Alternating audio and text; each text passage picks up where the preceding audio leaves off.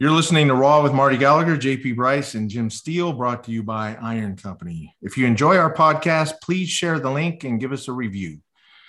Today, we're discussing powerlifting and bodybuilding, including the overarching goals of each, similarities and differences between them, and how we can combine some of these techniques and tactics to create a hybrid training system, also known as power building. Marty, you're what we might refer to as a power pioneer. You've been immersed in the iron trenches since the 60s. So you've witnessed, firsthand the evolution of Olympic weightlifting, powerlifting, bodybuilding, as well as the formation, if there is such a thing, as power building. So now you actually began as an Olympic weightlifter. So how old were you then, and what year was that when you began? Well, I don't want to get too deep into my Olympic weightlifting history, but I would say I was a national champion in 1968. Yeah. 270 press, 235 snatch, 315 clean and jerk at age 17 and 198 pound class. And that was way before the performance enhancing drugs. Now, I will say as a caveat that I was probably the worst technician ever as an Olympic weightlifter. I had no business being an Olympic weightlifter. I just gooned everything up. Mm-hmm. Well, Jim, you know what I'm talking about. Oh, yeah, just strong, man. To be an Olympic weightlifter, that is a whole art form. Yes. And that is the explosive strength that we talk about. And so back then, they actually had what they called triple threat Ironman. He was a guy who would compete in bodybuilding, powerlifting, and Olympic weightlifting.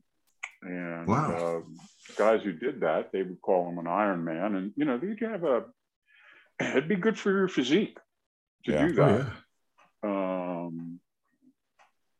Olympic lifters train a lot. They're high volume, moderate payload compared to what the power lifters have to put space in between their sessions because the poundages are so body crushing. Yeah, and the eccentric loading is what causes all that soreness. Now, again, there's a big difference between doing 500 for reps in the squat and doing 200 for reps in the snatch. No, wait a minute. Just in terms of weight, just in terms of poundage. I want to ask you something because there was a reason that you left Olympic weightlifting. What was the reason?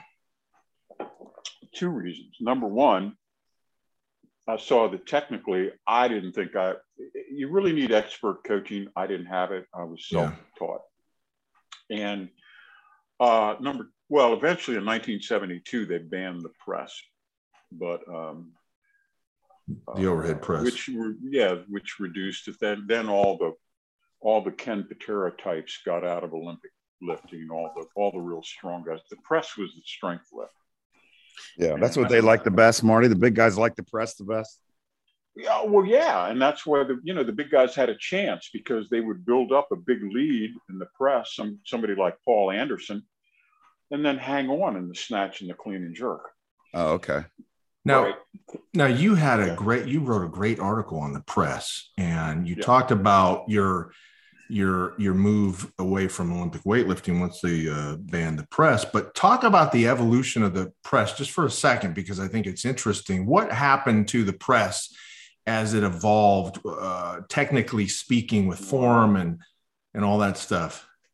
Wow, what an insightful question there, buddy. Okay, well, the Olympic press evolved.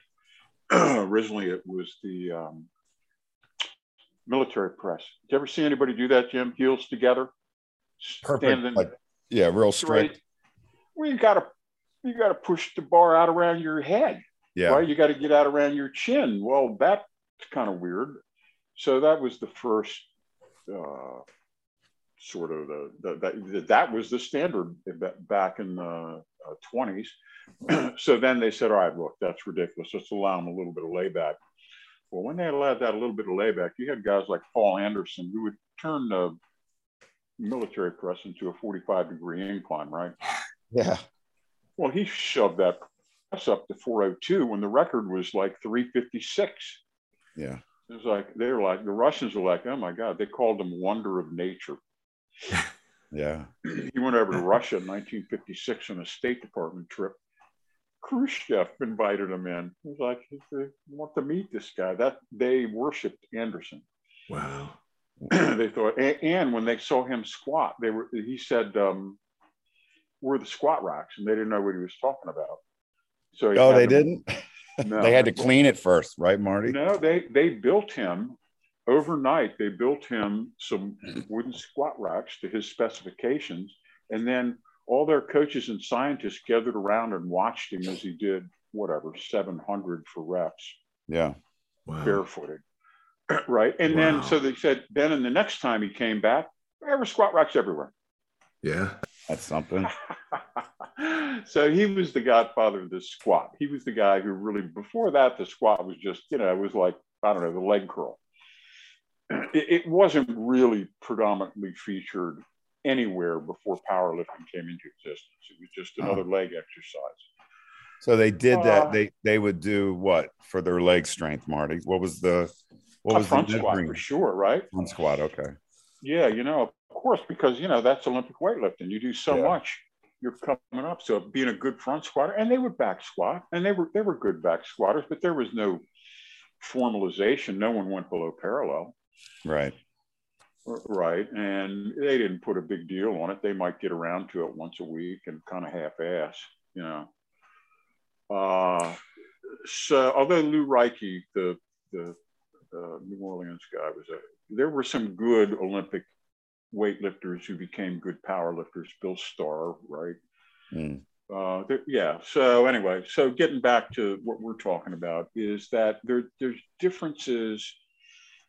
The goal determines the physique determines the training. Okay, so let's back up. So what is the goal in powerlifting? It's to lift as much weight as possible for a single rep in 3 compound multi-joint movements, right? Short distances too, right? Not like an Olympic lift with a long range of motion, short range of motion. Well, that goal creates that thick, full physique. Okay. Mm-hmm. And in order to get that thick, full physique, you have to do that heavy power training, which requires space in between sessions, big poundage, lower reps, low reps, backed up with serious eating, right? A lot of high calorie, power food. You want power food. All you can eat buffet stuff is what you guys always talked about. Exactly. And they still do that today? Do you know? I mean, do the guys go for the buffet? What's going on today, buddy? I'm not a hipster. What are you talking about? Okay. I thought you were a hipster. Talk to somebody under the age of 60, will you? So getting back to it. So the goal creates the physique creates the training. So that's one type of training. The bodybuilder, what's the goal in bodybuilding? The goal in bodybuilding is strictly visual. It's divorced from performance. Nobody has to run 100-meter. Nobody has to clean and jerk anything. It's just how good you look. It's I don't want to be crude, but you're kind of training to be a statue. I mean, there's nothing because it's divorced from performance. That the goal creates the body, and what's the body, Jim? Symmetrical. Small-waisted, wide-shouldered. What else? Defined frame. And you have to have a certain level of definition and all that stuff. Yeah, gotta have condition. You gotta have condition. All that. Well, so the goal creates the body creates the training. In order to create a body that looks incredibly good, but is divorced from performance, we don't have to have no 700-pound deadlifts here. Right. Right. So that allows us, you can do anything you want, just as long as you look at it. So what do? They do high volume, moderate intensity. Right. Right. They train a lot. Pumping. Pump the muscle. Pump the muscle. Expand the muscle fascia. Get that, yes. Like we always talk about that with, I think we talk about Arnold when we say that, he always looked great, right? But when he posed, that fascia just expanded and he exploded. Yeah. You look like a peacock or one of those dinosaurs. It's the most frustrating thing, or the most unusual thing. Like if you have an athletic background and then you go do a bodybuilding show, the contest is anticlimactic. There's no competition. Like you're not going against a person. You're not, you're there and you're like, oh, the competition was the training. The competition was with yourself. Do you think for everybody? I think that's for a certain personality type. Yeah. It's so like, oh. For you. Okay. That's what Dorian Yates told me in an interview. Right. Oh, it's not. Yes. And you know what, Marty, what a good point about the personality. I think, because I like that. I'm going to say this because I love him. Kirk lives for the applause, right? You know what I mean? He thrives on it. It jacks him up 10%. Right. But he also loves the training and the pain the meeting his goals and the periodization and all that stuff. Yeah. So anyway, listen to what Schwarzenegger did, because I'm pulling from the great Rick Wayne 3 More Rep book.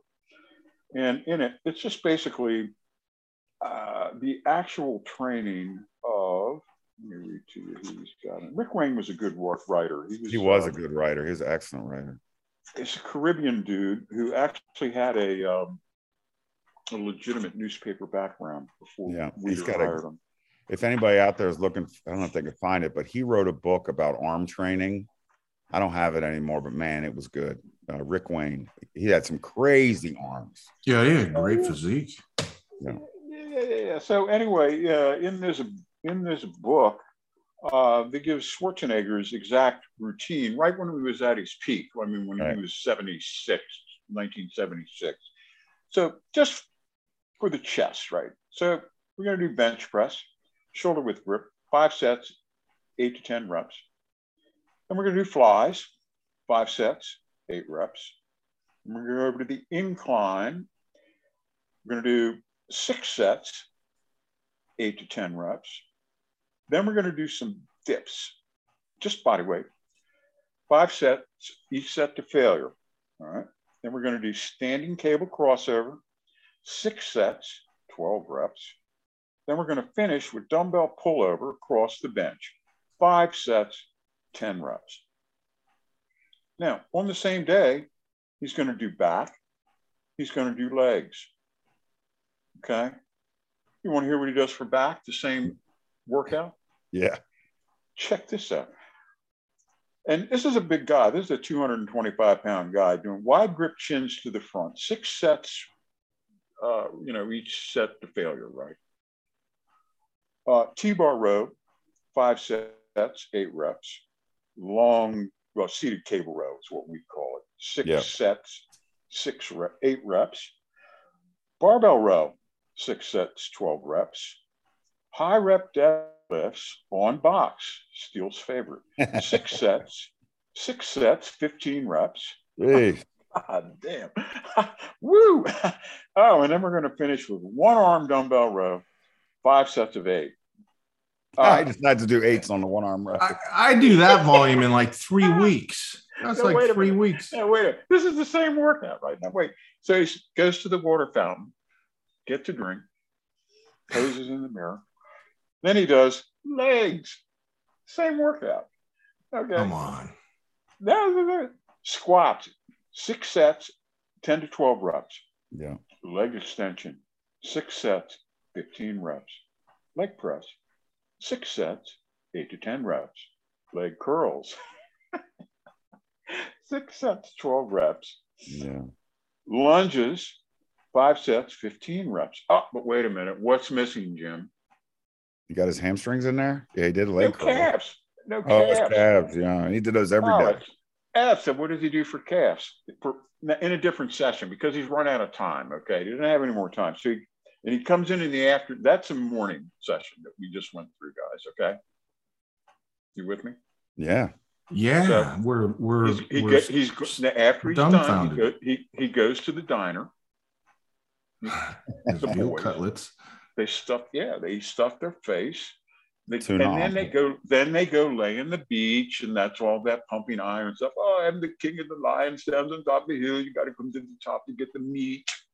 Right.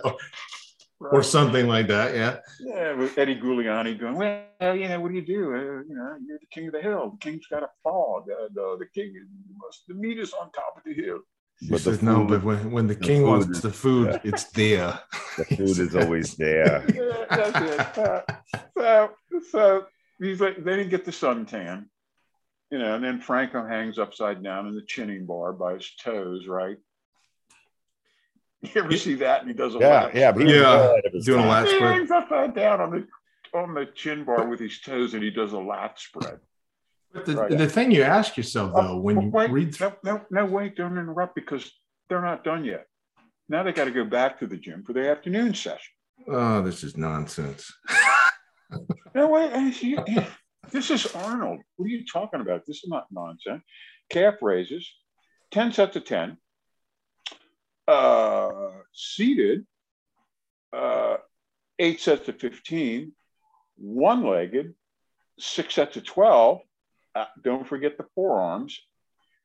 Curls. Wrist roller, 4 sets until tired. As if they weren't before. Reverse curls, 4 sets, 8 reps. Wrist curls, 4 sets, 10 reps. Now, they do that routine 3 times a week. Yeah. It's almost like they didn't know what to do, so they just did everything. Right. Because it was it was like experimentation back then. Right. I never thought of it that way. Yeah. Who else were they going to go off of? And the funny thing is, and you can't really question Arnold's physique. He had, one of the greatest physiques in the world, but could he have accomplished the same thing with half that amount? I don't know. We never know, will we? I think with a little more intensity and cut the workouts and add some cardio, yes. It's like I like Steele's your thing about pioneer he thing. He got gigantic when he was over in Germany. Yeah. Then we carved it up here. Yeah. And he was just a big chunk of marble. Yeah. Now he started with powerlifting, right? Yeah. That's and right. He was entering competition. Well, I know he did bodybuilding, but he did powerlifting as a side. No, he was always a bodybuilder. Yeah, he did like a deadlift contest and stuff like that. He deadlifted 700. Yeah, but transitioning through into his pro career and all that, he didn't keep with powerlifting. Like he wasn't doing power building, right? He was strictly doing bodybuilding. Well, in that routine that we just read through and laughed at, there was the famous shot in the Pumping Iron movie where they're doing the exact and they just show the squats and they're using 455. Yeah. And they're wearing a belt and everybody's going deep and they've got their feet on little 2x4 boards. 455 for reps ain't nothing. And if they're doing, in a workout, an enduro workout like that, how long does it take? And they're doing straight sets. Nobody's supersetting anything. Yeah, and Draper's wearing jeans, like tight jeans. Boy, I don't know how he squatted in that. Yeah, they were just trying everything. They were just trying everything. They had no idea. Think about it, man. They're on the ground floor of everything, the drugs, the nutrition. Before that, guys were just at Muscle Beach. They would lift, but they're doing their gymnastic stuff, right, Marty? They're doing their hand balance. Yeah, they didn't look anything like Schwarzenegger's. Right. And so Arnold those guys, yeah, they introduced the modern physique. Right. John Grimmick and all those guys, they weren't no kid stuff. But they not, liked to lift too. They liked to show how strong they were. They liked to, back then those guys weightlifted, they did arm wrestling, they would do all that stuff because Grimmick, if you were when Grimmick weighed 185 pounds, he pressed a world record of 285, and he could walk on his hands. Very important to those guys, just from reading the history and all that, of being athletic, of showing that you're not a muscle bound guy, because if you remember now, this was even in the 70s and 80s, it was still, oh, he can't do anything. Oh, he can't move. Oh, he can't. All those guys fought against that. They fought against that. Let me tell you a couple of quick Grimmick tales. But isn't that true though, Marty? Isn't that true? Yeah. They fought against, okay. But number one, the muscle bound myth was rampant. So, and it really bugged Bob Hoffman, the major domo at York. So they brought in guys like David Willoughby, and they'd bring their steel tapes in and they'd measure and stuff. Grimmick was Mr. America and would end his posing routine with a backflip. Okay. He would also go into a full split. He had the greatest they made him stand on a table and then reach below the level of the table and make a mark. And his mark was 18 inches. And they'd never seen anybody reach that far below and make the mark that low. And he attributed to doing stiff leg deadlifts off the ball like you did, but with a completely straight spine and a light weight and allowing it to pull him all the way down. And it gave him that exaggerated range of motion. So here was Mr. America that had more flexibility and agility. And this is in the 40s. Yeah. What was, I don't think I've ever seen what Franco Columbu was doing. Now, he was pretty much a power builder. Marty, you got his program right there. Yeah. What's his program? What's his program? Because he was. No, it's the same. Honest to God, I mean, it's different exercises, but you got. But was he doing that same kind of volume though? Oh yeah. Well, they trained together. But I think he was more into the big three lifts, power lifts. No, that's your my interpretation. Your fantasy. But I mean, look what. No, here's the reality, because I've got it right here. Yeah, what is it? Give it to me. This is a good book, man. It got about 15 pages on each guy and a lot of good photos. That is such a great picture of Franco doing the deadlift with the dog sitting over to the side, and he's got I forget how many. He's got it all the way to the end, bending the bar. Now, again, I'm going to read you single workout. And again, he's going to do this workout 3 times a week. Ready? Oh, boy. All right. Bench press, 9 sets. I won't give you the reps because he's got them 15 reps, 8 reps, 8 reps, 8 reps, 4 reps, 6 reps, 4 reps, 2 reps, incline press, 6 sets, 8 reps. Wow. Flies, 5 to 6 sets, 8 reps. Dips, 2 types of dips are done, 5 to 6 sets, 8 reps each. These are done superset style. Approximately 21 sets for chest, back, chins to the front, let's see, and to the back, into the middle, 10 sets, as many reps as possible, 20 sets total. T-bar rowing, legs slightly bent to alleviate strain on lower back. He was a chiropractor. 4 sets, 10 reps. Were they going to fail you on all these? 5 sets, 10 reps. Deltoids, press behind the neck. 4 sets, 8 reps. Standing laterals, 5 sets, 10 reps. Bent over laterals, supersetted with front raises and dumbbells. 15 sets, 10 reps per movement. Calf, standing calf raise, donkey calf raise, toe machined calf raise, and single-legged calf raise. 5 sets, 15 to 30 reps each. Waist, 4 supersets. Wait a minute, more. thighs, squat or leg press, 5 sets, 12 to 15 reps, leg extension, 8 sets, 15 reps, leg curl, 5 sets, 15 reps. Don't forget your forearms. Reverse barbell curl, elbows held outward from body, 5 sets, 10 to 12 reps, and your seated wrist curl with the dumbbell, 5 sets, 10 to 12 reps. Okay, you're done until your later afternoon session. You know, because of the level that they achieved, how do you disagree with that? But it just seems excessive, and I don't, you know, they, like we talked about, they might have achieved what they achieved doing half that. We don't know.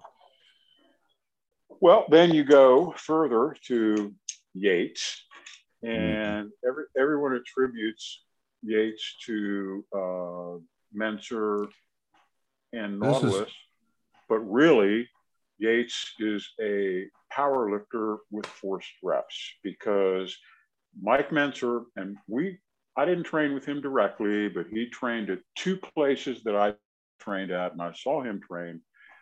And one thing about Mentzer was he could do like 485 for like 15 reps. Now, these were 6 inches above parallel, but they would certainly get your legs pumped up, right? But he didn't walk in off the street and load the bar to 485. He didn't do 1 set to failure. He did 135, 225, 315, 405, 455, now 485. Well, you know what? That's not 1 set to failure. That's powerlifting with forced reps. And that's what Dorian did. And what Dorian said is, look, I don't want to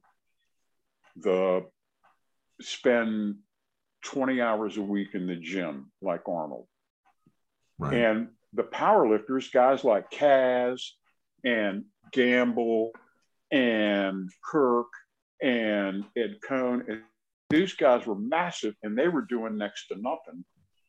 And that's essentially the template that, I mean, you look at the template that Ed Cohn had. In fact, I wrote an article for this for Weider when I worked for Muscle and Fitness, comparing the similarities between, and at the time, both of them were at the top of the world. Ed Cohn was knocking out 2,400 at 220, and Dorian Yates was Mr. Olympia before he ripped his bicep, right? So both these guys were at the peak of their career, and I wrote an article outlining how many commonalities they had and how few dissimilarities. And it was amazing. They basically each worked up to a top set in the big lifts. Dorian couldn't squat. He injured himself. So he did leg press instead. Dorian's reps might have been a little bit higher, and Yates had Leroy step in and give him a couple forced reps at the end, never more than 1 or 2. That was the main difference. They each hit the big lift. They each hit the lifts once a week. Yeah, right. You know, and Yates instead, whereas Cohn worked up to 550 for a double with no shirt, and then did some back off sets. Yates would work up to 435 in the steep incline for 6 reps with 2 forced, and then move on to a set or 2 of flies. And then he's done chest for the week, and think of what Arnold did just for the chest 3 times a week.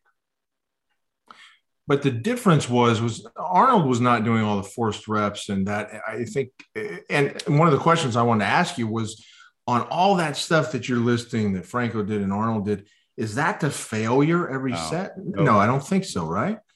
Couldn't be. No.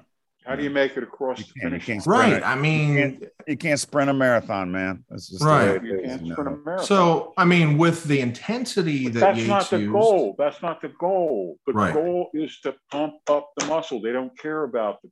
They really shouldn't care with the poundages in the bar. Yes, they did, but really, it's just we just go for the pump, the pump. What is the pump? Let's just for a minute. What does that mean? It means forcibly engorging a muscle with blood. Right. And you do that over and over with a session, and it expands the muscle. Now you do that over and over repeatedly, and that muscle stays expanded, particularly if you stuff it full of nutrients and then rest it. But Marty, training that way will allow you to train the same muscle 3 times a week, right? Because it takes longer to recover. You got to moderate the poundage. Right. And the intensity. But training the way Yates trained with with the weight and the intensity, the force reps.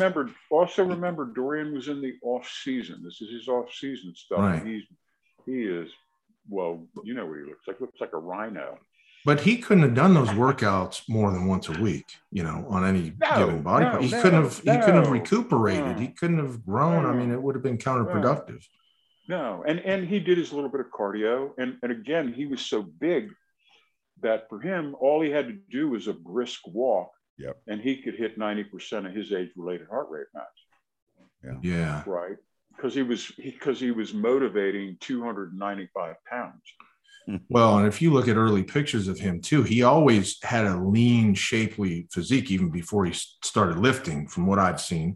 I think great bodybuilders are that way, right? I mean, yes, that's their genetics. You could see early on that shape is there. They just have to build onto it.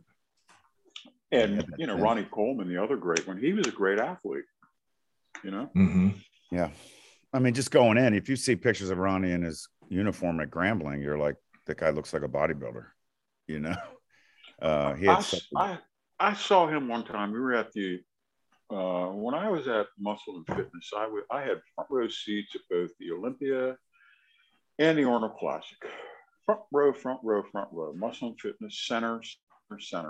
I wrote the contest results for the Olympia for Muscle and Fitness.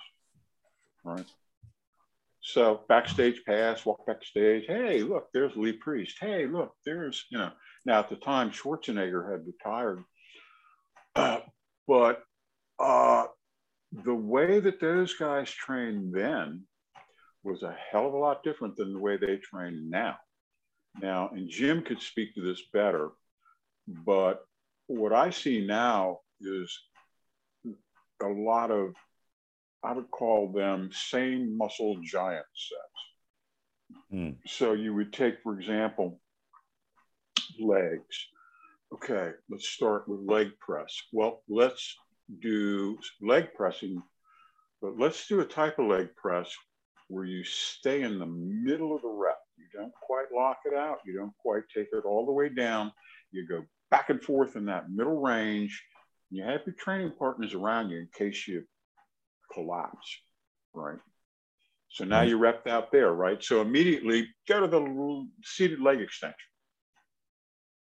Okay, let's rep that out. Let's go 15 reps. But again, that kind of middly, and your legs are on fire, right? Yeah, it's constant tension. Get off that. Let's go to the hack squat. Oh boy. Keep going. Now you're going to need some help, right? But you're going, you're pushing. Now you get up, you're wobbling. So what's next, Jim? What do we got? I don't know. We could do, but you see what I'm saying? Yeah. And that's the type of training I'm seeing now where they're doing, and they might do 5 bicep exercises in a row. And now naturally the poundage just got to be next to nothing. Yeah. But they don't care. That's not the point. The point is that the time they're finished, that muscle is decimated. Yeah. But Jim, you've talked about it many times before. I think it boils down to time under tension. And basically that's what they're doing by the shortened rep stroke, because just think about a dumbbell curl. Once you get to the top, the resistance is pretty much gone because there's no gravity on it until you begin to come back down. The resistance picks up, but they're eliminating the part where the resistance stops, and they're keeping it on full blast by doing the abbreviated rep, right? So it's time under tension. Immediately after that, we're going to do preacher curl. Immediately after that, we're going to do cable curl. Immediately after that, we're going to do what? Machine curl, right? I mean, when you're done, and they might do 3 rounds of that. I couldn't do it. I think the problem with even looking at the training from maybe 2000 on is that the influx of the PEDs became so great that pumping and that tension where you're not locking out. They were pretty great in the 90s, Jimmy. No, I'm talking about the fact that the drugs weren't as much. You know, they weren't doing the insulin, they weren't doing the growth hormone, they weren't doing. They were. Yes, they were in the 90s. Okay, then let's say 80s then. Maybe I misspoke. But what I'm saying is that now it's such a big deal. It's all about, oh, do I have the right cycle versus training? Training is an afterthought to a lot of these guys now. You know, of course, that's not every single person. But man, you look at these workouts, Jim, Jim, now the sport that's divorced from performance, is once again divorced further because their spokespeople don't even have to be champion bodybuilders; they can just be social media stars. Yeah. But Jim, it's gotten so far ahead, so far advanced. These guys are so big now. I don't think you have a choice anymore if you want to be a pro. I mean, just like you said. But I'm saying the science of their training, science of their training is a joke. The science of the training is a joke because. Oh, that's cool. Yeah. Anything you want to do. Why do you say that? Why do you say because that? The drugs make such a big difference. They make such a huge difference with the insulin and with the you're talking about 2,000 milligrams a week of just testosterone. So you can do anything, man. And so why go in there and kill yourself? Let's just pump. Now there are guys that work hard, no question. But the thing that we were all into in the 70s and 80s was, man, what's your workout like? Because they were guys abusing, sure. As much as today, not even close. Not even close. So there was a little more application for the regular guy back then, you know what I mean? Versus now. Now it's like, man, I hate where it's gone. It makes me hate it. The scales have tipped. Like you said, the science has become the most important thing, I guess, over training. Whereas before you didn't have a choice. It was training that was going to get you there. Yeah. Which it still is, but I mean, you know what I mean? Oh, our superset's the thing, or force reps. Did you read Menser was doing this, or Bill Pearl's doing this, or that was a big deal. Now I don't give a shit what those guys are doing because they're all doing the same stuff and so pumped full of drugs, man. And I'm not anti-drug. I'm just like, don't take advice from them, you know. I have seen some of these articles with the cycles that some of these guys run, and it's like unbelievable. It's like, how are you not dead from all that? Right. Everybody's dying. But you know, that's my point. I mean, I like the fact that Yates, Marty, that he said, well, you know, let me see what the best way to do this is. And so he actually read and researched, and he talks about it all the time. And he was, in a way, I was talking to David Weck earlier about Mike Tyson, and I said he turned his disadvantage into his advantage. His disadvantage was his lack of height. Right. And turned that into an advantage. But with Dorian, his disadvantage, he was isolated in the middle of nowhere, Birmingham, England. And that was his advantage because it forced him to become on a journey of self-discovery. Yeah. And he was a smart guy. Dorian's a smart guy. And he understood what his body responded best to. Right. He was only interested in empirical results. That's all that mattered to him. He wasn't, there was no scene. No, he was anti-scene. Very methodical all the way through, from his training to his entire career in general, and the way he did it and the way he ended it, the whole thing. Yeah. And he was a purposely primitive, the way he trained, but his body responded to heavy weight, low to moderate reps, in frequency. His cardio was pedestrian at best. I mean, he was no cardio freak. He was always talking about, I don't want it to nick the muscle. Nick the muscle.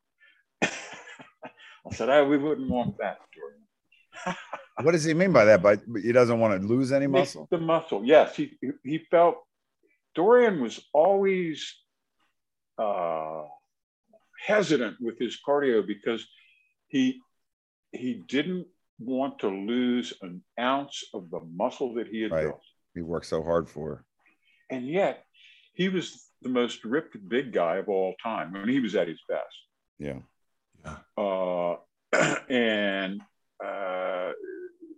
But he was, he was also probably the most common sense big time dieter of all time.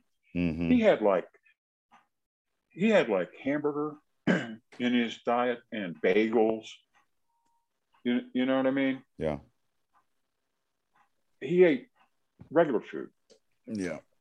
Wasn't real big on supplements. It wasn't like, you know what I mean? And very precise. I think he weighed his food. He looked at it. It was his job. It's like, you go into the office today, you got to be prepared. You're whatever you're doing. He's like, it's like, this is my job. So now why wouldn't I look at every aspect of it and try to reach my goals faster by actually studying, Yeah. I went out to eat with him a couple of times, right? So one time, me and his brand new super hot wife, where's she from, Jim? Brazil, right? And where were we at? Edison, New Jersey. That's right. For some strange reason, we were there. So we go to lunch and we go to a pizza joint, right? A pizza and sub place. And he goes in with that accent, and he is so polite to the owner, and he talks this guy. He sweet talks this guy into giving him grilled chicken breast with, I think, some plain onion. He didn't want any oil on them. And salad, and this was the most greasy spoon in the world. and he ended up, him and his girlfriend, and the guy was just enthralled. He was like, oh, of course. He looked back at us and said, wait, he's like, what do you want? You're like, Budweiser? Yeah. Yeah, and a pizza. Man, he wasn't even competing then. He wasn't even competing then. And we talked about it. I laughed my ass, and we were sitting down, and I said, he said, from a kid, he had an adverse reaction to eating fat. He couldn't stomach it. Right. It didn't agree with him. Yeah. So, you know what I mean? So it's like he had this natural aversion that I think made him naturally lean. Yeah, maybe that was it. Plus, he was already prepared for the diet, I guess, somewhat. He was fine with it. He was good with it. It looked like a good meal. Mm-hmm. You know what I mean? Big salad, chicken, a lot of chicken, this and that. I mean, they were hearty eaters. It wasn't that. But it was just interesting that they're just naturally clean eaters. My wife's that way. My wife can't eat. If she eats 3 bites of a piece of pie, she's sick for a week. Jeez, lots of pie for you, man. Right? I know, and I'm like a garbage truck, right? Just run on diesel fuel, right? It's just like whatever. Yeah. Hey, let me ask you guys something, and maybe this is a question for Jim. When did the term power building come out? When did you guys first start hearing that? I don't know. I heard it from Stan Efferding, who's the vertical diet guy. He's a retired powerlifter, but also was an IFBB pro, and he talked about combining the heavy weights on the first couple exercises and then doing your bodybuilding stuff. But that's what we always did. Yeah. I don't know why we got to label everything. It's funny because you would finish your squat. Yeah. Yes. I just squatted and left the gym. But the next day I came in, I did my bench, I did my close grip, I did my overhead press, my laterals. After I did my heavy bench, I did my assistant stuff. Because when you're a power lifter, you don't want to think I left something, there's something that I didn't do that's going to cause a weakness. You know what I mean? Also, I think they're different personality types. And I think that there are a lot of guys who just really like to train. Yeah, and like to be in it, right, Marty? Like Ed Cohn really likes to train. I spent a week with him, right? Yeah. So I went to four or five training sessions with him. He was just no problem. Well, it's interesting because when we had him on, Ed Cohn was talking about he originally took to bodybuilding. So he was beginning that. Yeah. And then he began to kind of fall in love with the whole strong as hell idea and started, converting over to powerlifting. But that, because he was involved in, bodybuilding from the very beginning. And I also think he was one of the guys that cared about his physique and how he looked too. He did his powerlifting, the main three lifts and all that, but he also talks about doing accessory work. Like, I think he did like cable push downs and curls and all that stuff. He could do chins with like a 200-pound barbell strapped on. Oh, crazy stuff, man. He had to have two training partners stand on his toes when he was doing tricep push downs with the whole stack, so he wouldn't be launched into space. Right. Right. Oh, you know who else loves to train? Brad Gillingham. Likes to be in the gym, huh? He does. Jimmy, you like to train, right?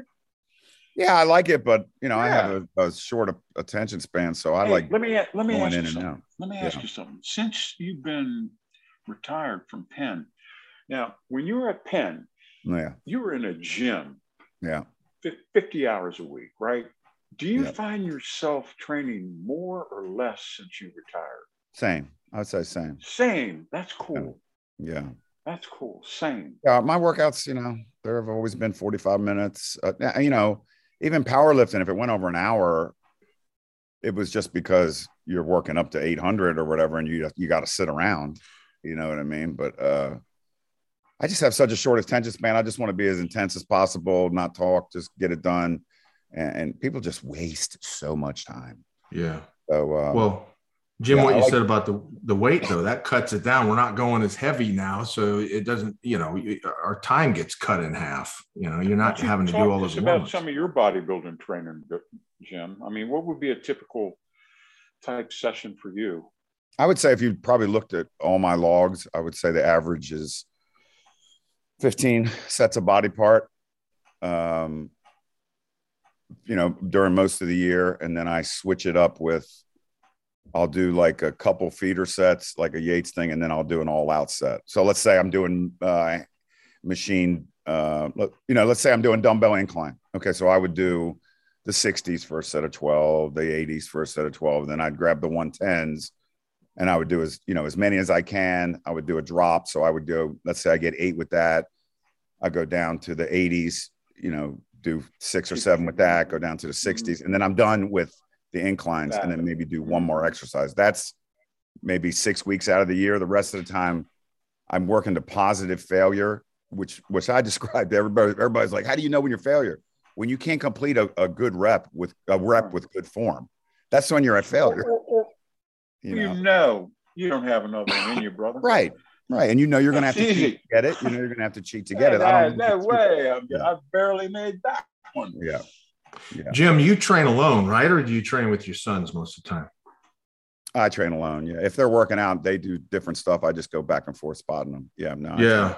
I've been training by myself for a long time, but I when I was going heavy and, really at my peak and all that, I loved having a partner to do those forced reps and things like that. And it helps motivate you as well. But I really like, you got to remember, I had Christy and I had Tracy. I had Christy. They're both strong as my partners, and powerlifting with people who are motivated, man. And, we had this thing, Deadlift Fridays, when everybody deadlifted at 11 o'clock, and man, it was just so great because everybody knew, all right, Christy, you got to do 500 for 4 today, and everybody would be all fired up because she had to do 500 for 4, bodybuilding doesn't have that same. You got people whose opinion you care about looking at you. Right. And with bodybuilding, it's more of it's insular. I don't know. What do you think, Mark? It's like you don't need to be fired up. You don't. It's a whole different level. Well, man. You said it good earlier. It's a marathon, isn't it? A bodybuilding training session. Yeah, it's just different. So anyway, I like the solo stuff with the bodybuilding. I don't really need forced reps. And, for people out there who are like, oh, I don't have a partner. Well, just do some drop sets, or I was just gonna say. But you really don't need a whole lot. There was a great saying by Rudyard Kipling: "East is east and west is west, and never the twain shall meet." Right. Which is saying that Eastern culture and Western culture are so different that there's never going to be a synthesis, right? Mm-hmm. And so the phrase, what did you call it? Power bodybuilding? What was it? Power building. You said, JP? Power building. Power building. I don't know. I think there is powerlifting in a purity, and I think that there's bodybuilding in a purity. Yates, I don't think he's a synthesis. I think he's a power lifter with 4 reps. Maybe that is a synthesis. I don't know. Yeah. Cone, is Eddie somehow a bodybuilder? No. He's a power guy who uses bodybuilder movements, but I don't think he's a synthesis. He's a power lifter, by God. And Yates is a bodybuilder. And he'd be the first one to tell you about it. He says, I know nothing about powerlifting. Yeah. I said, all right. No, you're right. It's kind of all over the place, especially, my point being is, I don't know that there really is a synthesis that will produce a result that would be better than either of the two in their purity. Right. Exactly. Yeah, that's very good. Yeah. And I think the definition of what we're talking about, I'm going to read to you one of the tier 1 guys, what they do. So this is a guy who came to me, he's got a lot of experience training, and he's like, I want to put on size, but I want to stay strong. So like for his day one, he's going to squat. He's going to work. He's going to do 80% of his 1 rep max for 4 sets of 6. That's a bitch. As strong. Okay, hold on. Let's just put that into math. So 80, you say 80? 80%. Yep. Okay. All right. Well, let's do the math on that. If he's a 200-pound guy with a what? He's squat 500. 500, 500 raw squat. So 80% of that, 10% would be 50, 20 would be 100. So it would be like 405. All right. Now, what's he doing with 405? 4 sets of 6. 4 sets of 6. A 200-pound man doing double body weight. 4 sets of 6. Okay. So that's tough, Yeah. And then his second exercise, I always put another big compound exercise in there. So on his heavy squat day, we're not going to deadlift. We're just going to do the heavy squat. Then he's going to do bent rows. That's another heavy exercise. And now we're going to start to move fast. So now he's doing his chin-ups, lat pulls, leg curls, and then some bicep work. So that's that's the power building. Good flow. Yeah. On day 2, he's working up to 300 pounds. Is it next day or is there a gap? It's 2 days on, 1 day off. Let's think of it this way. Monday, Tuesday, Wednesday's off, Thursday, Friday on, Friday, Saturday. Right, so this is the second day in a row. Yeah. So he'll, and then lay it on me. So we'll start off with a very light overhead press, which I stole from Bill Starr to warm up. What would that be for a 200-pound guy? What do you think? For him is like 95 to 115 pounds. He's because he can press 200, nothing. But nothing. I just want them to pause at the top, hold the weight there. Warm up the shoulders and stuff. Then he's going to work up. So his bench is like 350, I think, and he's going to work up to 300 for 15 total reps, and I let him decide how he wants to split it up. All right. So we got, I give him 295, 225, 245s, and a 35 on each side. All right. Now, so he's got to give you 15 reps. 15 total. Somehow. Yeah. 15. Oh, that's cool. Yeah. And what that does is, and he's a 350. He's a 350 man, so he'll give you 6 on the first. Yeah, and you know what? You got to try not to burn out on that first set. You got to try not to burn out on that first set. Yeah, I didn't think about that. You're right. And it gives a guy ownership. Like, well, I'm deciding this. We'll see how. And if they feel shitty, then you can only do a double the first set. And then as the sets go on, they start to feel better. And then he'll do either a barbell or a dumbbell incline. It's the classic stuff after benching. How heavy? On the incline, that's heavy in the incline. Shit, man, he does. Well, I just know his flat bench. His flat dumbbell benches with one arm is the 120s for reps. So Yeah. he's strong, man. He's probably doing 110s on that dumbbell incline. Right. And then since I didn't do a heavy press at the start, we'll do like a seated dumbbell press. And then he'll do his lateral. I'm a big lateral raise guy, laterals and all his shoulders to keep his shoulders healthy because all their shoulders are messed up. Some shrugs for big ass traps to protect your neck when they're falling out of the sky. And then some dips and push downs. So that's basically that's a lot of work. Yeah. But so what I do is after those first two exercises, Marty, it should be like, if you have a partner, you go, I go, you go, I go, you go, I go. We're freaking rolling through that, you know? Because it's what is it? Dips. I mean, we're into the minor exercise. I mean, they're not minor. Well, okay, blah, blah, blah. Yeah, but it's now we're into bodybuilding mindset instead of we could also look at it as strength training versus bodybuilding, right? Yeah. It's not powerlifting so much, it's strength training, because strength training would also include Olympic lifting, any kind of explosive strength, which we're a big fan of. Yeah. We love explosive strength movements. Not to say that anybody we know is doing a full snatch.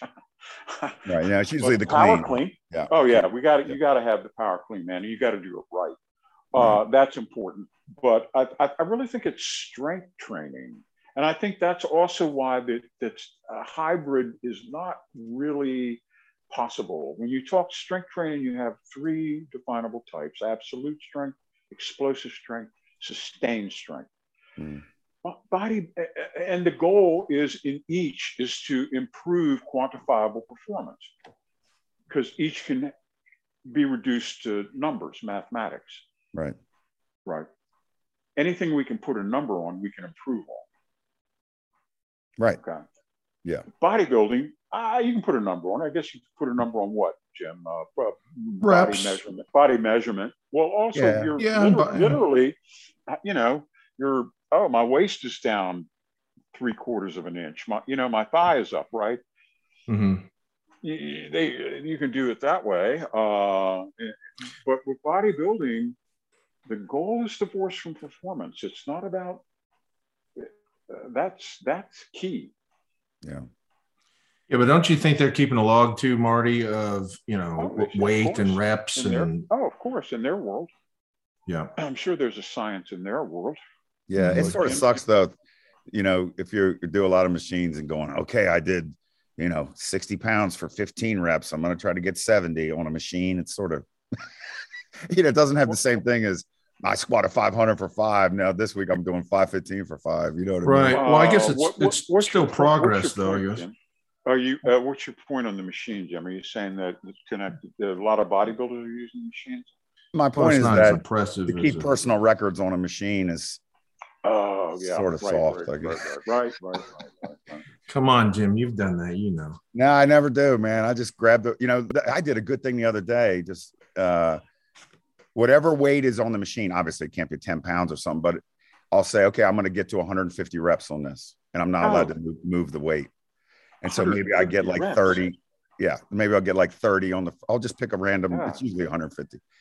I'll just, first set I get 30. I say, okay, all right, let's see what happens on that second set. It only take like 45 seconds to a minute. And by, you're doing sets of 5 at the end. Just another way to do it. But I'm not keeping track of all that. Back in medieval times, they would just flog themselves. Yeah. But, even though it's not as impressive and all that, I always, and I try to do free weights a lot more than I do machines, but I've always kept track, I'll name the machine, even the brand, because sometimes we have the same, like, I don't know, curl machines or tricep machines from different brands. So I'll write the brand wait, hold on a minute. What do you mean name the machine? Like Tommy? Well, like Well, like say I'm going to do tricep push downs or something. Yeah. On the well, leg there's probably 3 or 4 different kinds in my gym with different brands and all that. And, you know, the weight ratios are different on the stacks. And different type of machine. Yeah. So I will actually list the brand of the machine, the like weight I incline. did. Yeah. Yeah. The reps and all that. And every time, if I'm going to do that machine again the next time, I look back at my book from the week before. I go, okay, I'm going to do that same weight, but I'm going to get another rep or 2 with the same weight. As long as I'm always going forward, I don't care if it's on free weights or machines. I always have to be making some sort of baby step progress in the gym. Logbook. That's right. Beat the logbook. Right. Yeah. Right. No, it makes sense. And that's another way to stay motivated, you know. Mm-hmm. Otherwise, every training session is Groundhog Day. Yeah. Well, like doing cardio, Marty always says, like doing cardio without a heart rate monitor. I mean, yeah, it's like you're right. Weights it's like lifting weights without knowing the poundage. Right. And where does the motivation go? Goes away because it's like, well, I don't even know what I'm doing.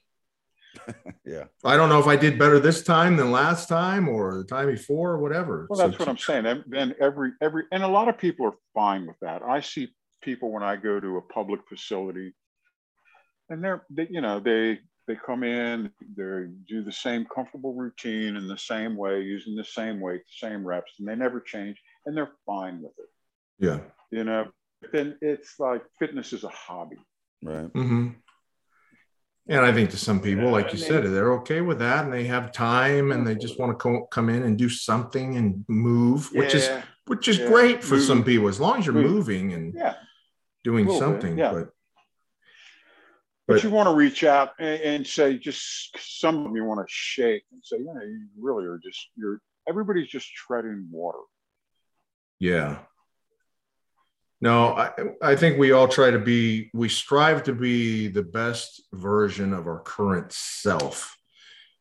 You know, it's like, well, we've all been doing this since we're in our teens. Well, there's no going back to those days, but can I, like you say, Marty, can I be better today than I was yesterday? Yes. Yeah. Or last week. Or last week. I can hear that. I can, the goal is you can improve. Well, you tell yourself, and the motivation is that you seek to improve on what you did in the previous time whatever the lift is or the exercises you're doing. Yeah. Right. But you have to have a numerical comparison. Yeah. And the motivation is the key to longevity. Cause I'll tell you, just thinking back this week in my training, I'm 50 now. Most days I have the same, if not more sometimes, motivation than I did back in my 20s. I'm not using as much weight, but I keep that level of motivation, because if I didn't, the longevity just gets shot to hell. And it's like, well, I don't want to go to the gym today. I don't feel like it. What's the point? So that motivational factor, whatever you got to do to keep that going, whether it's writing a book or whatever, lose a couple of pounds, get on the exercise bike or the treadmill or walk, keep that going, because that's your key to longevity and staying successful, keeping yourself healthy and in shape. Yeah, no, you're right. Motivation grows from results. Right. Yeah. Yeah. And I think there's so many different ways to keep that going. I used to say, man, I need something, it's not that motivation starts to wane. It's just like, sort of like Groundhog Day after a while. And then, I'd get a new DVD or something. Yeah. I'd get a book. I'd go to a different gym, right, Marty? You go to a different gym. Yeah. Oh man, that'll wait. Yes. I love going on vacation. One of my favorite parts about going on vacation is going to a strange gym or going to 2 or 3 different gyms. Exactly. And it just, you talk about some, your testosterone going up, man. I remember music. I was in this gym and the guy had you'd love this. Guy had a canvas squat suit on. This is in Rehoboth. Had a canvas squat suit on. He was squatting, man. I think he was doing like 450 or 500. Oh, no. And canvas. So I wanted to deadlift. squatting's bad for your knees. Go ahead. There was only and your back. There was only one area to really do squats and deadlifts. So I wanted to deadlift right behind the squat rack, but he had plenty of room. It was one of those tiered ones, you know, where you stay in there. Like the gun rack. And so politely I say, hey man, do you mind if I just deadlift behind her? He goes, yeah, I mind. So I was like, okay. So right then I knew I was pulling some heavy freaking weight, right? So I moved the bar over. I moved the bar over a little bit. At around 600, he started kissing my ass, right? So you talk about going somewhere else and getting some motivation. He's like, oh wow, you're really strong, or you know, whatever. Really I think I did 675 for a double or something like that. And threw it down, and and then left. And then left. Yeah, Jim, you're exactly right. I've been pissed off in the gym before because some fool leave 3 towels on 3 different machines. Oh, here we go with the towels. They're reserving this stuff, and man, that'll just fire me. And I'll tell you what, that'll make you see red, and you'll get a few extra reps. Make sure you write that day in your log book for sure, because you're gonna be hitting PRs and whatever. But what's been doing it for me lately, and I always use music. I always listen to music like you guys do when you're training, but just lately it seems like you get in these grooves where music has such a profound effect on you when and we all visualize, and we're dialed in, and we have our own kind of psych and all that. But I'm telling you, if you get in there and still, even at our age, doing this as long as we've been doing it, 50 years old, whatever, you can still get those goosebumps, man. You can get in there. Are you still in your Mariah Carey kick?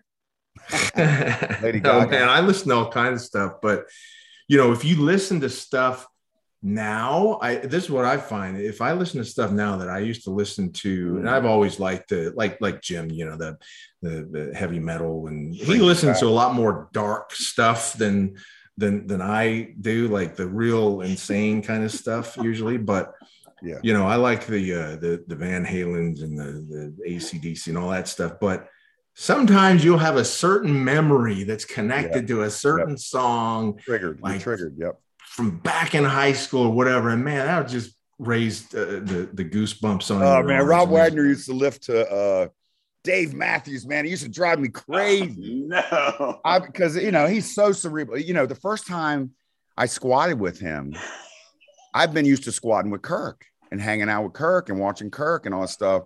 And he yells and he shakes the bar and all that. Yeah, Wagner doesn't say a word. He just who Kirk's main group is.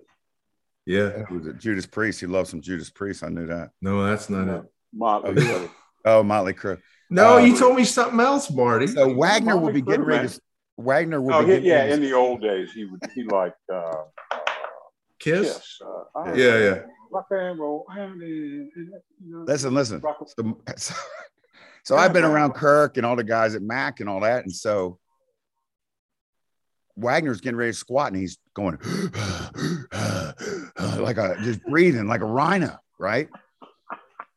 And then he squats 700 for a triple, something crazy at 189 or something. And I'm like, man, you don't even get excited. He goes, yeah, I do, man. It's all inside.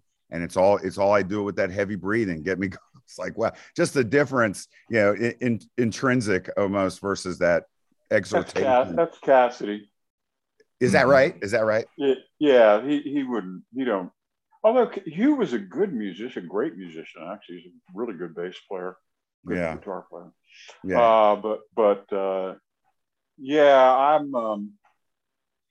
I'm on an insane clown posse trip right now. Oh Lord, Marty, I'll be up to help you, man. Come on. You need some counseling, dude. But Marty, isn't it funny how you get hooked on something for about a week? Right? You're kidding, right? Marty, he's kidding. I love the name. That's not him. You're a juggalo. Clown posse. Yeah. Whoever came up with that. You guys would love my gym, man. It's Van Halen. It's AC/DC once in a while, but it's a lot of old stuff like Zeppelin and what's the black Irish singer that was so good that had the band Boys Are Back in Town, Marty? Oh yeah, Phil Lynott. Yeah, but what was the band? Oh my God. Boys Um, back in town. The cowboy song. What the freak? I Think. don't know.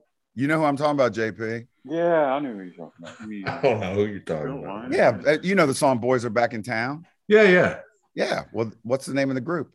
Oh man, I don't remember. I don't know. Anyway, they play Pat Benatar. It's freak. I said to the owner, I said, this is the only place I can go and still hear Pat Benatar, you know. But you know, then at 4 or 5 o'clock they start playing that rap stuff, but I'm in there, you know, early. So they play the classic. You got to rock. skedaddle before that comes on. Yeah, I don't wear headphones I because they don't- got good music. Yeah, I don't depend on others for my audio input. No, it's very individual. It's yeah. If I mean, there's certain you want to keep your music fresh too. You need to hear things that you haven't heard before. You wear grooves in your head with the same psych up stuff over and over. Really, what's happening is you're not really getting psyched up anymore. Yeah, we used to listen to Mongolian chanting. Sometimes, man, there was a movie called Mongol. It's all about Attila. Yeah. No, I know Mongol. I have some of that in mind. Yeah, and that stuff, you know, that the Game of Thrones soundtrack, Wagner, all that stuff, man, is great. It's pumping. You know, it's like those NFL films. That's some of the best music around. So when I get tired of the metal, I go with that other stuff. You know, I'll get stuck on a. Yeah. Go ahead.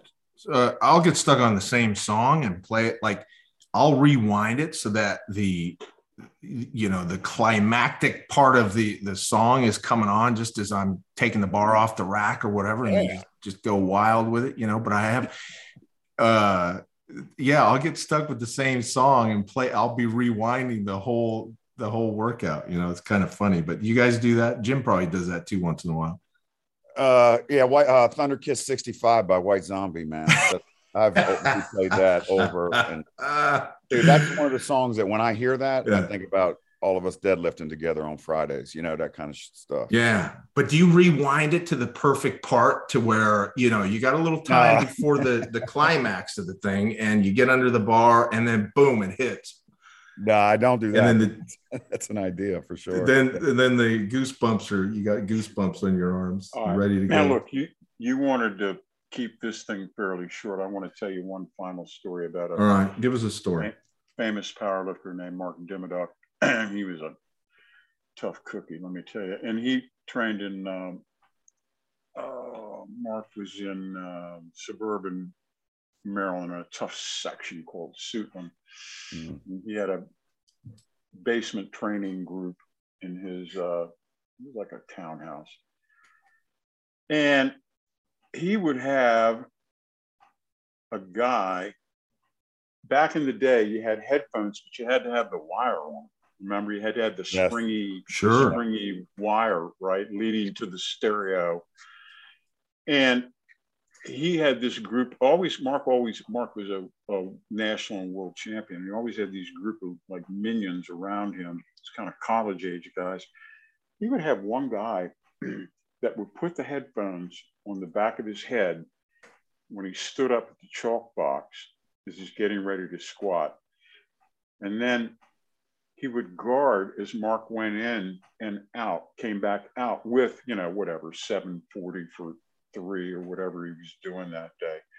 And it was this guy's job to make sure that the headphones did not come askew on Mark's head while he was squatting. And I saw Mark come within 1 inch of beating this kid's ass one day because he inadvertently pulled on the cord. He bumped into the cord and ripped one ear off while Mark was doing his crap set. Well, he was he had to man the wire. I mean, and he bumped into the wire. He had to, and he also had to stop inexcusable. He also had to stop foot traffic and guys like stop him from crossing the wire. This is Mark's place. Myself and Don Mills and Marshall Peck, we're over there. We're just observing. We're not training that day. We're just watching Mark, and we all like back up a little bit. Oh my God! Oh yeah, the big Koss headphones, these big they had to get them on just right on his ears. And it's when he didn't have the headphones on, he played it loud as hell right in the room anyway. Yeah, it's too much to worry about, man. I don't feel like worrying about all this. It's just he was like a martial arts, guru, Sifu, who wants to be waited on by his underlings, So Rob Wagner was working on his doctorate, I guess, at Temple, and he observed me I was competing in powerlifting, and observed me in a squat session. And he wrote down everything I did and all that. Man, I wasted so much time and so much energy with all these little things that I felt like I had to do. I changed shirts like twice. I did all, I changed towels. I had a towel on my head, a towel around my shoulder, all this stupid stuff. And I read it and I was like, I'm not doing any of that stuff anymore. I'm just burning up energy. Well, you didn't know you did it, did you? I didn't even realize it. And I would be exhausted before I even got under the bar. And I was like, and I didn't realize until I read all that stuff about myself. I'm like, okay, I'm just going to have my belt on the bar and I'm going to sit here between sets. I'm not doing all that other stuff, And it makes a big difference. It's all this things that you think you have to have that it's just the bar that matters, Yeah. Jim, I bet you wear the big headphones, right? No, JP, that's one of the things. If you ever see me in those, you can kick me freely in the balls without even saying anything. Let me ask you guys, though, why are those coming back? We got these great little earbuds and everything, but I see some of the big headphones. It makes everybody look like Princess Leia or something. Look who you're asking. Okay. Yeah, you're right. Yeah. I thought Jim would know. I mean, he's in the gym scene. Yeah, he does have. He's got youngsters. He would know. Yeah. Yeah. I don't know why those would come back. I mean, I'm sure they sound great, but I mean, who wants to lug those around on your head while you're trying to blast through some iron, Maybe it's a style thing. Yeah, I don't know. It's funny because it's another thing. Like having expensive sneakers. Yeah. I always think, and I know, Marty, you back me up on this. You should be able to just drive down the road or wherever you're going, stop, go to any gym, not need anything, and get a good workout. You don't need your headphones. You don't need your belt. You don't need straps. You don't need wraps. After a while, man, that shit is a pain in the balls, man. It's a pain. You always have your phone with you, so just have your headphones. And that's it. You don't need anything else. You don't need to, And you just, I mean, everybody, you see people. And you size up a gym. You size up a gym like you size up an ethnic restaurant. You go in and you look around. What do they got? And that will determine what kind of workout you take. If they have a wonderful old lifting platform over in the corner that looks like it's got some use and they got an Alico barbell sitting on it, well, then let's go do some deadlifts. If they don't have much, but maybe they've got a good half machine gym. Yeah. Right. Or they have like some theme that appeals to you, you gravitate toward that. You use that, right? Right. Yeah. But leave the big headphones at home. next to the stereo, plugged in. Yeah. Like the old days. All right. Listen, I got to cut this off here. This is getting crazy. All right. Check out Marty's weekly column, Raw with Marty Gallagher at ironcompany.com. You can find his latest article, The World's Strongest Man. I still have that one up with Carl, the groundskeeper. That's a good one. Carl's not up yet. Carl is up. Is he? Oh, good. Yeah, The World's Strongest Man. It's all about visualizing, and it's a real good. It gets real good at the end. I won't blow it, but Cinderella boy, tears in Marty his eyes. really puts a movie in your head as you're reading through this. I can tell you that. And check out Marty's Instagram at the Marty Gallagher. You can also visit his website, along with his wife Stacy's website. It's called functional-strength.org. All kinds of stuff going on there, workouts, recipes. You did something on the green egg I got to check out because I've been getting back into mine. Yeah, I made some brisket and some chicken and some sausage last week on mine. Oh man, I'll tell you what, it turned out so good. Oh, that's the way you get ripped. You just live on that stuff. Oh, beautiful. Skip the pie. Have some more brisket. but there's techniques, and I haven't looked, but I think you give some good about the green egg and the way that you have to. Just go to YouTube. It's all over YouTube. Just go to green egg and YouTube, and you pull up your food. Yeah. And there's 27 different ways. 27 guys tell you how to do pork belly. For sure. Yeah. But when you're using a tool like that, you gotta understand how to do it, because it's all about airflow, top and bottom, and all that, getting all that right. It's a 50 caliber sniper rifle. Right. For all your gym equipment and flooring needs, please check out ironcompany.com.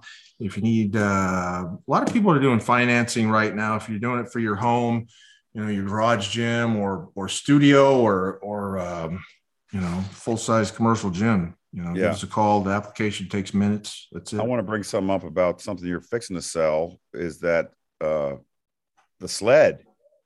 The sled, I saw the post on the sled, the push pull, you can drag it and all that.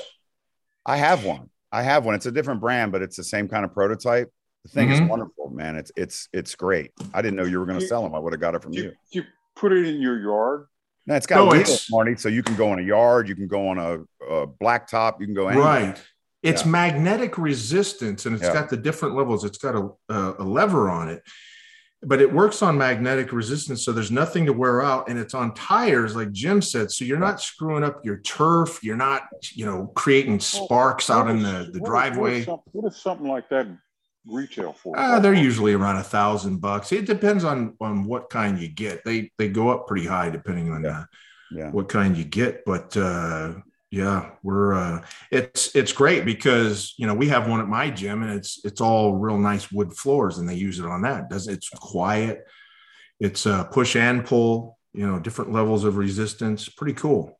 Yeah. No, I think it's I like the old sled and all that stuff, but man, let's say you're living in a neighborhood. I mean, that's scraping the, all that. So, but I got the kids out there pushing it in the road. And then I have a dip belt with a long strap that they attach to their waist, and they go forward and back with that. Oh yeah. Sled pulling is something, and pushing is so great for cardio, and it's got that little bit of strength component. You should get a copy of Zach Evanish's book. I have it. Oh yeah. Okay, pull that sucker out, because he's got these guys, like, he's got one picture that I love. All these guys, the thing I liked about Zach, all these guys were in shape. Yeah. And they're younger guys. And he's got one where the kid's got a sandbag on his right shoulder. He's got a kettlebell in his left hand. He's got a weight belt on, and he's dragging a sled behind him going up a hill. Yeah. Right. I'm thinking to myself, now that is a hell of a drill. Yeah. Yeah. He's very creative that way. Right. It's like, what? I said, well, I guess if you got really good at that, you would have something, right? That's like Walter Payton running up the levees and down the levees. That's right. Yeah. It's we got a friend who was a sniper with one of the teams, and I train his 3 boys for wrestling, and they only lift. Oh, you'll love this. I didn't even think about this. They only lift 1 day a week. That's all they need. Because they're wrestling so hard. And then another day they do sled and prowler and run hills and do all that. So we do all the basic stuff on 1 day. That's like a Sunday. Your squat, your bench, your deadlift. They clean. They've been doing cleans. Good. And then the rest of the week they practice their skills, and they do a little cardio / strength workout with implements, farmer's walk. Yeah, that's sustained strength stuff. Yeah, which is perfect for them, right? Yeah. And they're getting stronger. Yeah, sure. Well, you wait. Yeah, I know who you're talking about, and I know exactly who you're talking about. And I believe they've also got a high level wrestler that's working with them. Yes. And they're in a high level program. Well, he's smart, Marty. He's got a team. He's got me as the strength guy. He's got the wrestling guy. He's got, he's probably got who knows what else he's got, but he's smart with this stuff, and their nutrition is on point. And the boys are into it. Yeah. And they love it. That's the thing. See, the kids are into it. That's when you get synergy. Yeah. And he's like, well, what did Coach still have for us this week? So anyway, it's good stuff, man. And I think that's awesome. A great thing. Yeah. And while Jim Steele is up, we can talk about him for a second. He's got articles that are going up left and right on our website. So the one that's going up in a day or two, so I can get a good picture from him, is called The Little Things. Now, the little things that you're talking about is what, Jim? Just go through it for a second. I was just thinking of little random tips that I've picked up over the 40 years or whatever of training that maybe somebody doesn't know, maybe people that it doesn't occur to somebody, or something they don't know. Give us an example. Finding the width grip finding your width of grip in the press. Right. Yes. Right. That's just a little thing that people don't really know. Like, where do you grab the bar? Yeah. Like that. You give a good example though, and how to find that. Yeah. Yeah. So, very easy to figure it out. And you're like, oh, simple. Yeah. Stance width in the squat, right? Exactly. And it's all this stuff that everybody taught me coming up that maybe they're not getting now, maybe because, they don't understand that the technique is so important and everything. And we know an inch makes a difference in everything you do. But just stuff like that, just little tips. It could be something as simple as how to hold your wrist when you do a bicep curl, something like that. So good one.